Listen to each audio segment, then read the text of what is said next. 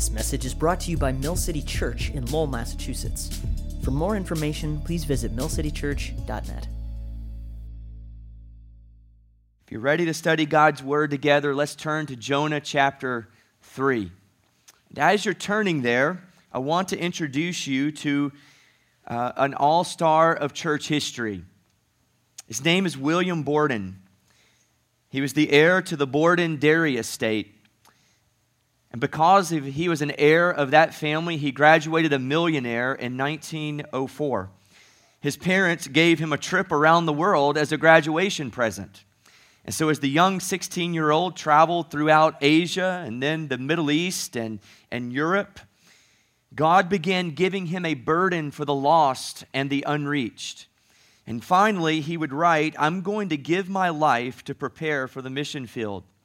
One friend was kind of disgusted by this, and to his surprise that William was going to do this, he said he was throwing his life away to be a missionary. And in response, young William wrote 2 words in the back of his Bible: no reserves. This missionary call would later narrow to the Muslim Kanzu people of China. And once that goal was in his sight, William never wavered. After graduating from Yale, William Borden turned down multiple high-paying job offers. He would then write in his Bible 2 more words: no retreats. He went on to seminary at Princeton, and when he finished there, he began sailing for China. Because he was hoping to work with Muslims, he stopped first in Egypt to study Arabic. And while there, he contracted spinal meningitis. And within a month, young 25-year-old William Borden was dead. Mary Taylor wrote in her introduction to his biography, Borden not only gave away his wealth, but himself, and in a way so joyous and natural that it seemed a privilege rather than a sacrifice. Examples like this beg the modern Christian to stop for a moment and ask a question. Was William Borden's life a waste? And the shocking answer to our modern ears is a resounding no, not in God's economy. Prior to his death, William wrote 2 more words in his Bible. Underneath the words no reserves and no retreats, he also wrote no regrets. This morning, I want you to know, brothers and sisters in Christ, that the mission of God is worth it. The mission of God is worth it. The mission of God is worthy of your time. The mission of God is worthy of your talents, your money, and yes, even your own life. And this is important to remember this morning because we don't always think this way. I don't always think this way. It's also important to remember that in the context of our study of Jonah, because Jonah hasn't operated out of this truth in Jonah chapters 1 and chapter 2, right? He hasn't operated out of that truth. He hasn't operated out of the truth that the mission of God is worth it. Jonah actually serves as the anti-William Borden in so many respects. But here's what I want you to see this morning, is that God uses, He has used, and He will use today even the unworthiness of His servants to carry out His missional plan. As a matter of fact, He will use even the unworthiest of any of us to carry out His missional plan if He so chooses. His relentless grace uses even the most rebellious of hearts to make a name for Himself. That's what we're going to see in today's text. So let's go to the Scriptures to see how God brought His mercy to a wicked people through a rebellious prophet. We have diagnosed missional disobedience week 1. We then dealt with missional disobedience in week 2. Now this morning we're going to witness spiritual awakening. And in verse 1 of chapter 3, this is what the word says. Then the word of the Lord came to Jonah the second time, saying, Arise, Go to Nineveh, that great city, and call out against it the message that I tell you. So Jonah arose and went to Nineveh, according to the word of the Lord. Now Nineveh was an exceedingly great city, 3 days' journey in breadth. Jonah began to go into the city, going a day's journey, and he called out, Yet 40 days, and Nineveh shall be overthrown. And the people of Nineveh believed God. They called for a fast and put on sackcloth from the greatest of them to the least of them. The word reached the king of Nineveh, and he arose from his throne, removed his robe, covered himself with sackcloth, and sat in ashes. And he issued a proclamation and published through Nineveh, by the decree of the king and his nobles, let neither man nor beast, herd nor flock taste anything. Let them not feed or drink water, but let man and beast be covered with sackcloth, and let them call out mightily to God. Let everyone turn from his evil way and from the violence that is in his hands. Who knows? God may turn and relent and turn from his fierce anger so that we may not perish. And when God saw what they did, how they turned from their evil way, God relented of the disaster that he had said he would do to them, and he did not do it. I love Jonah chapter 3 because Jonah chapter 3 gives us a picture of our God who is the God of second chances. He is the God of 1,000,001 second chances. We have seen the great disobedience of Jonah, and he is the unworthiest of people, the unworthiest of God's children to accomplish his task. But he goes, and God still uses him. This morning, friends, what I want to show you is I want to show you some crucial reminders of walking on mission with God. Because you and I walk with God on mission today. And we need these reminders burned into our hearts as we see the example of what God did through Jonah in Nineveh. And here's the first crucial reminder we learn in this text. It's very simple, but it's revolutionary. God is faithful even when you're not. God is faithful even when you are not. Our Father is faithful to his people. He is faithful to you. He is faithful to me, even when we've been quite unfaithful to him. And in the midst of our unfaithfulness, here's the good news this morning. He doesn't toss you into the trash heap of spiritual misfits and look for a plan B. Certainly, we've seen Jonah's disobedience and how he spiritually blew it with God. We saw that last week, right? But at the conclusion of Jonah's prayer, God vomited him out of the fish's mouth and back onto the dry land, and then God's commission comes to him a second time. Here's what I want to do is I want you to show you the contrast between chapter 1 and chapter 3. Just go to the first 3 verses of chapter 1, then the first 3 verses of chapter 3. Verse 1, Now the word of the Lord came to Jonah, the son of Amittai, saying, Arise, go to Nineveh, that great city, and call out against it, for their evil has come up before me. Look at chapter 3. The word of the Lord came to Jonah the second time, saying, Arise, go to Nineveh, that great city, and call out against it the message that I tell you. It's the same mission. It's the same message. It's the same commission from God. And then you look at Jonah's response, right? Verse 3 in chapter 1. But Jonah rose to flee to Tarshish from the presence of the Lord. He went down to Joppa, found a ship going to Tarshish. He paid the fare, went down into it to go with them to Tarshish away from the presence of the Lord. But look at chapter 3, verse 3.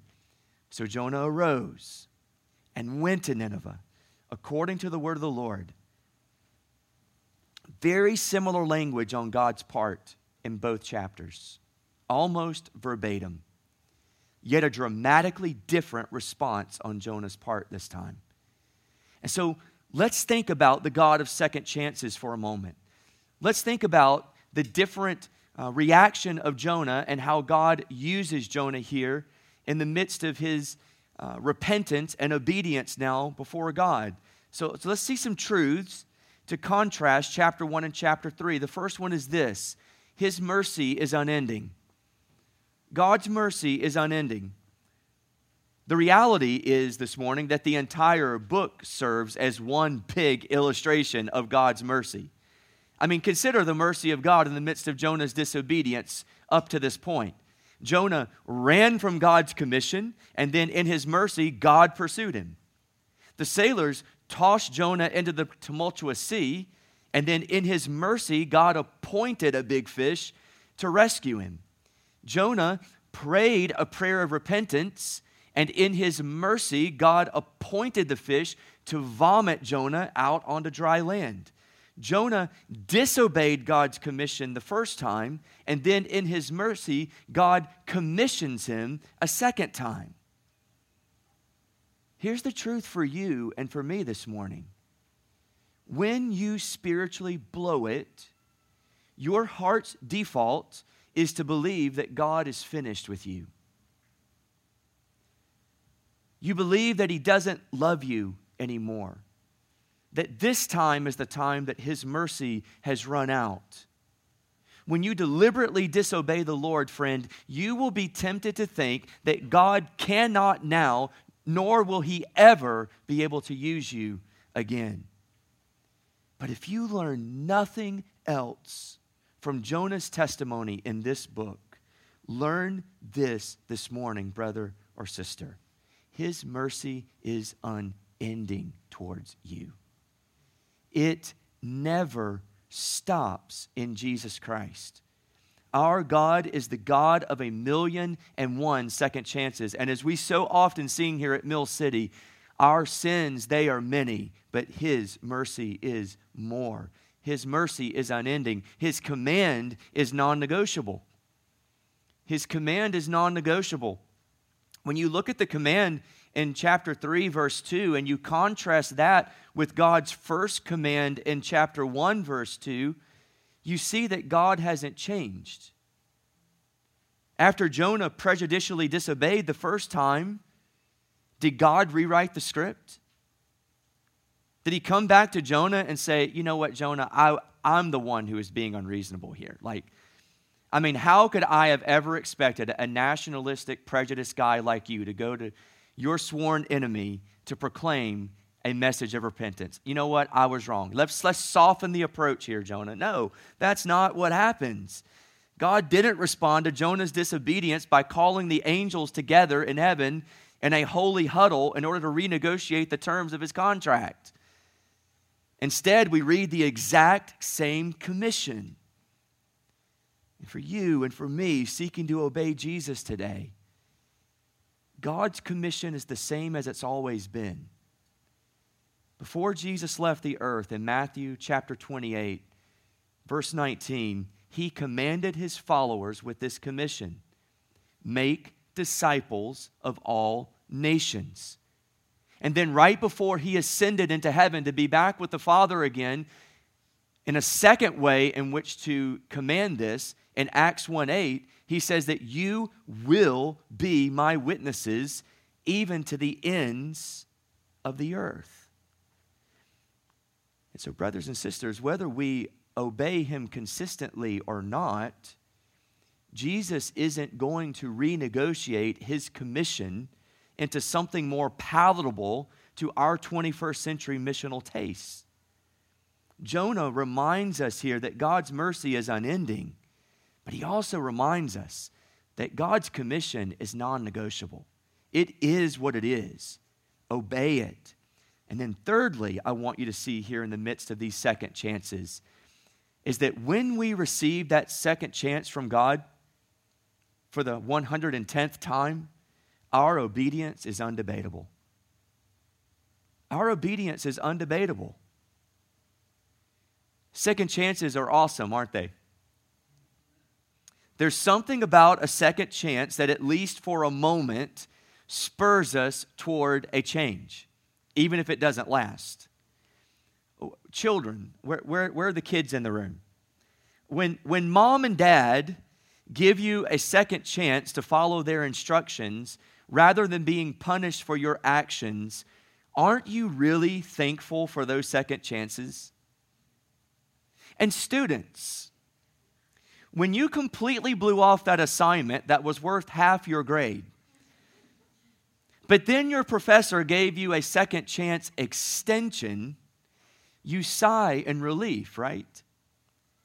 And then all of a sudden, you're the world's most studious, responsible student. At least for the rest of this week, right? Second chances will do that for you. Second chances will do that. Your behavior and obedience are undebatable, even if it is short-lived. This is certainly the case in Jonah's life here, because we're going to see in chapter 4 that even his obedience here is not really all that long-lasting. But it's certainly the case that when we are spiritually disobedient before the Lord, or we are missionally disobedient before the Lord, His mercy is unending, and His command is non-negotiable. And when you experience that second chance, your obedience then in that moment of experiencing that second chance, it's undebatable. You don't really have a choice in your mind, in your heart, even if it's not long-lasting, and you find yourself in the same situation again. That's why we're thankful that His mercy is unending. Because then we just press the repeat button and we do it all over again. But accompanying mercy and grace is an empowerment towards obedience. And make no mistake, Jonah felt it. He felt God's mercy and grace and God's continued commitment to use him on mission. I love the way Matthew Henry reflects upon this truth in Jonah's life. He says, God's making use of us is the best evidence of His being at peace with us. God's making use of us is the best evidence of His being at peace with us. I love this even in my own life, that when I spiritually blow it, and then oftentimes later that same day or the next day or possibly the same week, I just see God use me to do something that I know that only He did. And there is such great relief and consolation that comes when that happens. Because God uses even the worst of us, even when we're at our worst, to accomplish His purposes. Brothers and sisters, this morning, as you walk with God on mission, know this crucial reminder this morning. God is faithful to His people. He is faithful to you. He is faithful to me, even when we've been quite unfaithful to Him. That's the first crucial reminder I want you to see this morning as you walk with God on mission in this world. God is faithful even when you are not. Second crucial reminder as you walk with God on mission in this world is that God's word is powerful even when yours seems weak. God's word is powerful even when yours seems weak. So in verse 4, Jonah began his trek into the large, influential, wicked city of Nineveh. What would this nationalistic Israelite say to these wicked enemies of Israel? Would he alter God's message? Would he intensify God's message, making it something that it was not? Would he be tempted to spew out his own vitriol or consternation towards them? But look at verse 4. Jonah began to go into the city, going a day's journey, and he called out, "Yet 40 days, and Nineveh shall be overthrown." Jonah simply preached the message of the Lord. Those were Jonah's words. He simply preached the message God had given to him. He spoke God's word. And what I find striking is that in the midst of his disobedience, he did it immediately. The text tells us that Jonah was such a big city in breadth that it would take 3 days to walk through it. And in the midst of day 1, it says that Jonah preached. So he did not wait. His obedience was immediate the second time. Again, when you encounter the grace of God, your life demonstrates it. But Jonah's preaching of God's word this morning is very instructive for us Christians today. Yes, you and I have been called by God to speak the gospel of Jesus Christ. We have been empowered by the Holy Spirit to be His witnesses in this world. And for most of us, we're going to do that in our local spheres of influence, among our families, our friends, or among our roommates or our workplaces. But for others, we're going to do that on a short-term or long-term mission trip in a foreign context among a foreign people. But walking with God on mission in this world isn't easy, is it? It's difficult. And if we're honest this morning, it's downright scary. It is downright scary to speak up about the message of the gospel. And then on top of that, your own insecurities oftentimes debilitate you by convincing you that you don't have the right words to say. I mean, what would I say even if someone asked me a question? You don't know enough. You can't identify enough. You might even be tempted to say, I'd love to obey the commission of Jesus. Chris, I would, but I don't have a seminary degree like you. I don't know the depths of Christian apologetics like William Lane Craig, or I don't know biblical Hebrew or Greek like Jonathan Pennington. Therefore, I just cannot be used. But friends, don't miss this truth this morning. The Bible doesn't tell us that the mission of God is predicated upon your words. The power of God in mission is not fueled by your intellectual prowess or your theological fortitude. The power of God is executed in the gospel message itself. It's what Jonah's preaching in Nineveh demonstrated, and it's what the Apostle Paul told the church at Rome a few hundred years later. Write this verse down, Romans 1:16. For I am not ashamed of the gospel, for it is the power of God for salvation to everyone who believes. Don't miss those words this morning. The gospel of Jesus Christ is potent. It is powerful, even when your words are very weak and flailing.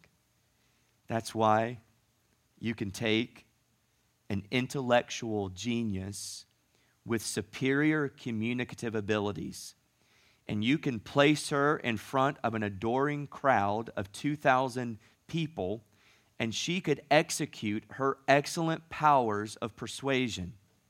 And after hearing her verbose presentation, all 2,000 people could leave that room without ever being changed.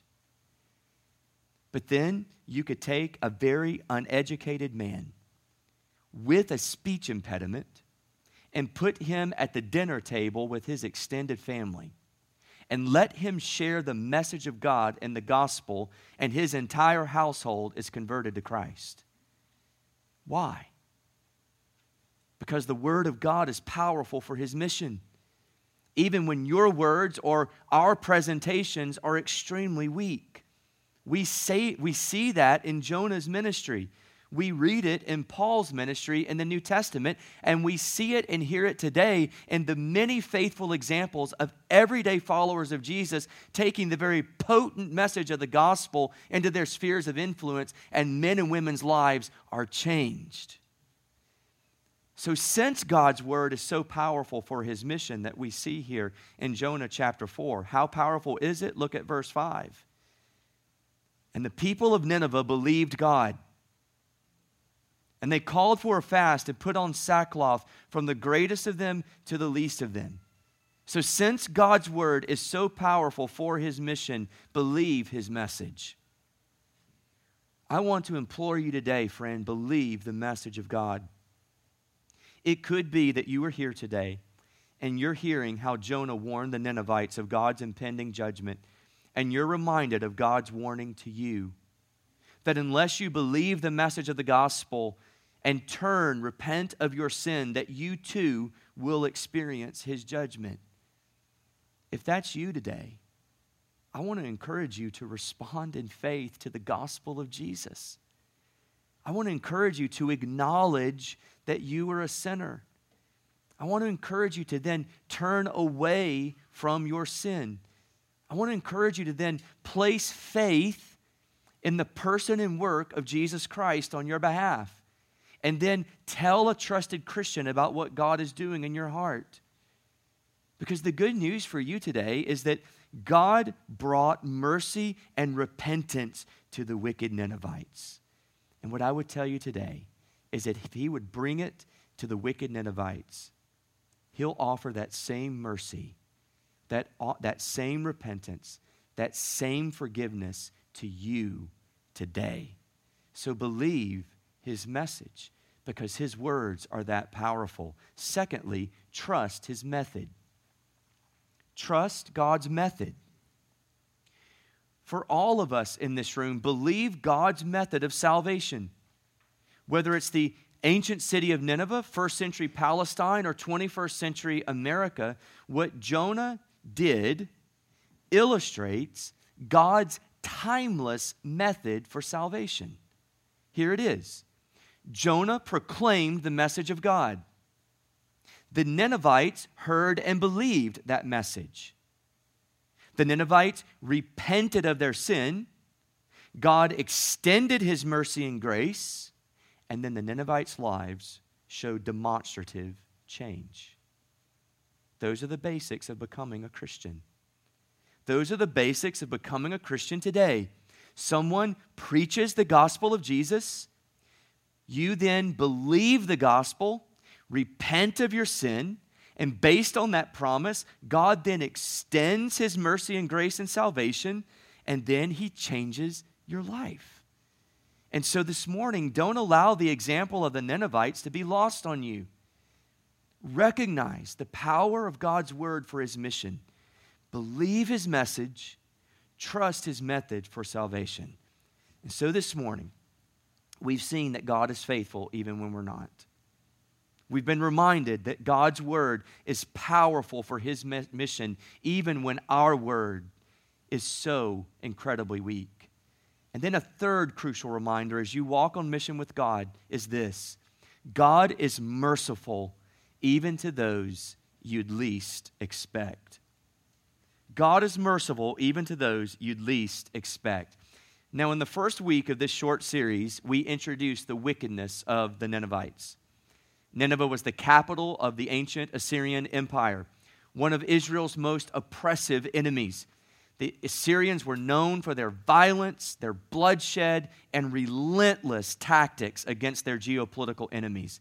And that violence and bloodshed then poured over into their own culture as well. Look at verse 8. When the king commands all of the people to put on the posture of repentance and mourning and grief over their wicked deeds, look at what he says. Let everyone turn from his evil way and from the violence that is in his hands. And so this wasn't simply something that was executed outside of the boundaries of Assyria. This was something that even the Ninevites themselves were practicing toward each other. But upon hearing Jonah preach the word of God, they repented. And verse 5 says that they repented from the greatest of them to the least of them.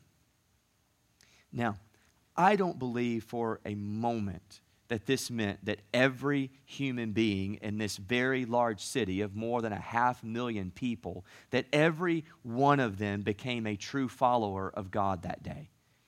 As a matter of fact, there is virtually no Christian commentator that would even come close to suggesting that.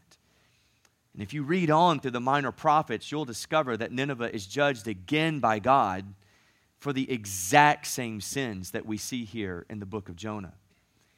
But what we do see is a significant, even miraculous work of God among this wicked people. The preaching of God's word dramatically changed people's lives and, in effect, powerfully changed Ninevite culture, all the way up to the king himself we see in the text. And you see that effect in the people's response, right? We read in verse 6 that the king himself removed his robe and covered himself with sackcloth and sat in ashes. Then he proclaimed this proclamation to the rest of Nineveh, saying that by the decree of the king and his nobles, let neither man nor beast, herd nor flock taste anything. There's fasting there. Let them not feed or drink water, but let man and beast be covered with sackcloth, and let them call out mightily to God. You go down to verse 9. Who knows, God may turn and relent and turn from his fierce anger so that we may not perish. What the Ninevites are giving visible signs of is mourning and grief.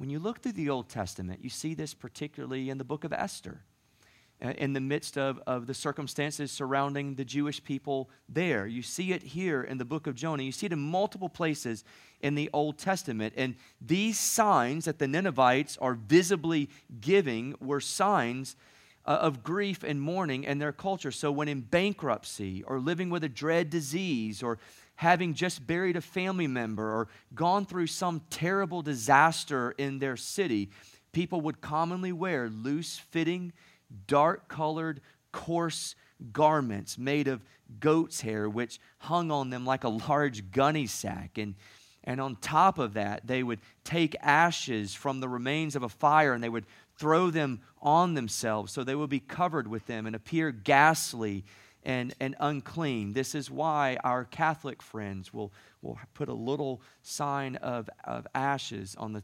forehead when they go through Lent. They're pulling from this Old Testament practice. It was a symbol. It's a symbol of grief, a symbol of mourning, particularly over sin. Sometimes they would even sit in the midst of a cold ash heap and just throw the ashes on themselves as a vivid outward expression of inward grief. And so what you see here is that these very proud, arrogant, wicked people respond visibly to the mercy of God. But they were the unlikeliest recipients of God's mercy. I mean, do you see that? These people were the enemy of God's people. These people oppressed the people of God. They killed the people of God. They pillaged their villages and took their possessions. They were the unlikeliest recipients of God's mercy. I mean, to an ancient Israelite like Jonah, these would have been the last people on earth you would have thought God's mercy and grace would extend to. But look at verse 10. When God saw what they did, how they turned from their evil way, God relented of the disaster that he had said he would do to them, and he did not do it. And brothers and sisters, that same promise is even more powerful today through the gospel of Jesus Christ. I remember being in a large university city in China about 10 years ago. And our team met a young man named Rocky. That was his English name. He came from a well-resourced family, and he himself was a very influential young man, had a very magnetic personality. But he was also extremely antagonistic to the faith. As a matter of fact, he actually showed up to Bible studies and Christian fellowships simply to be the outsider jerk. I mean, that was his intention of being there. He was the missionary's thorn in the flesh. And though she loved him and wanted to compel him to come into the faith community and believe the gospel, Rocky's presence at these gatherings actually was a thorn in the flesh to her missionary service. And while we were there, one night, one of our guys shared his testimony with Rocky and also shared the Christian gospel. And for whatever reason, in that moment, through his particular testimony, the words really resounded with Rocky. And as Rocky intently and respectfully listened, even to the point of tears, as he heard how Christ had changed our brother's life, Rocky started coming to grips with his own life. And Rocky didn't place faith in Jesus that night, but he later did. And today, I'm continually encouraged as I read some of his posts on Facebook. And I see how God is continually changing his life. From a short-term mission standpoint, Rocky would have been the last person I would have expected to become a follower of Jesus. But God's mercy extends even to those we least expect. What about you today? Think about your family. Think about your job. Think about your neighborhood. Think about your dorm. Think about the rec center where you play and work out. Who is it? Who is it in your life that you cannot imagine them ever saying yes to Jesus Christ? Keep praying for them. Keep praying for them. Keep sharing the gospel with them. Keep loving them. Keep serving them in the name of Jesus. Keep showing them the power of a gospel-changed life. Because here's the truth this morning, brother and sister in Christ. There is no one's sin that is so great that God's mercy is not greater still. And there is no one so far from God's grace that He won't relentlessly pursue them in order to bring them to His salvation. And the preaching of Jonah to these wicked Ninevites and their response and God's mercy and grace to them reminds us of that this morning. And so, as we walk with God on mission in this world, Christian, we need to be reminded of these crucial reminders today. That God is faithful to you even when you're not faithful to Him. That God's words are powerful for His mission even when yours are very weak and feeble. And that God is very, very merciful even to those you would least expect. So how do we respond this morning? Well, I want to talk to two groups of people this morning as we get ready to close. Let me first of all talk to the believer in the room. If you're a follower of Jesus Christ in the room, believer, I want to challenge you in response to what we've heard today to rejoice in God's patient hand of second chances. I want you to rejoice in that. Everything in your sin, everything in your insecurities, every part of your default as a human being wants you to believe, the enemy himself wants you to believe that when you spiritually blow it, that your God is done with you. And there is no coming back. There are believers in this room, I know it confidently, there are believers in this room, and you have convinced yourself that God is done with you. And that when you even see these students on this stage this morning talking about how God used them in East Asia, you're sitting there going, yep, that's not me. That can never be me because I know what I've done and I know how I've disappointed God. I'm going to re-emphasize what I said last week. If you are a follower of Jesus Christ, and you have been born again by His Spirit, and you have been redeemed by His blood, when God looks at you, He is pleased with you because of what Jesus has accomplished on your behalf. Therefore, no matter how faithful you might be, you will never make God more pleased with you than He is at this very moment. And no matter how faithless you may be, He will never be less pleased with you than He is at this moment, because His pleasing of you is fixed at the cross of Jesus Christ. And so this morning, if you are a believer, rejoice. Rejoice in the patient hand of your God and the second chances He continually offers you. Let me talk to the unbeliever in the room this morning. How do you respond? Well, if you're an unbeliever, I want to encourage you to respond. I want to encourage you to respond to God's plan of salvation. We've seen it on display today.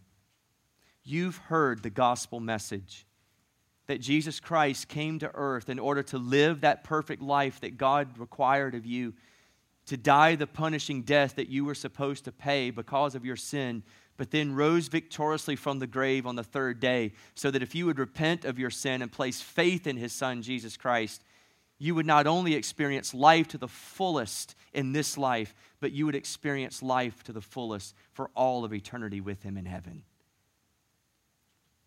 And so this morning, you've heard the gospel message. Respond to it. Repent of your sin. Trust Jesus by faith. Let God radically change your life like He radically changed the life of so many Ninevites thousands of years ago. And then what you do is, whether you're a believer in this room and you're hearing the hope of the second chances God offers you, or whether you're an unbeliever in this room and you're ready to respond to the message of God's salvation, here's my challenge. Don't keep it to yourself. I want you to tell somebody about it today. I want you to go to another Christian brother or sister, and I want you to tell them what God has done in your heart through the hearing of God's word today. I'm going to pray for us as a church family. Our team is going to come and lead us in a time of response. And as they do, as we musically sing, allow these words to become the prayer of your heart and allow God to work inside of you. Father, we are so thankful for your grace today. We are so thankful for your mercy today. We're so thankful that your mercies are new every morning, that we as people don't have to feast on leftover mercies from yesterday because you give them more abundantly today. I pray today that the believer would rejoice in the second chances you offer, that we would rejoice in our fixed position that Christ gives us through his work on the cross. I pray for the unbeliever today that they would respond, that you would give them the gift of faith, the gift of repentance, that they may start walking in newness of life today, that they would know that today is the day of salvation. And Father, give us the grace and the motivation and the courage to take someone by the hand and simply share with them what you've taught us today through your word. And we pray all these things for the glory of God and for the good of ourselves. And we pray this in the name of Jesus.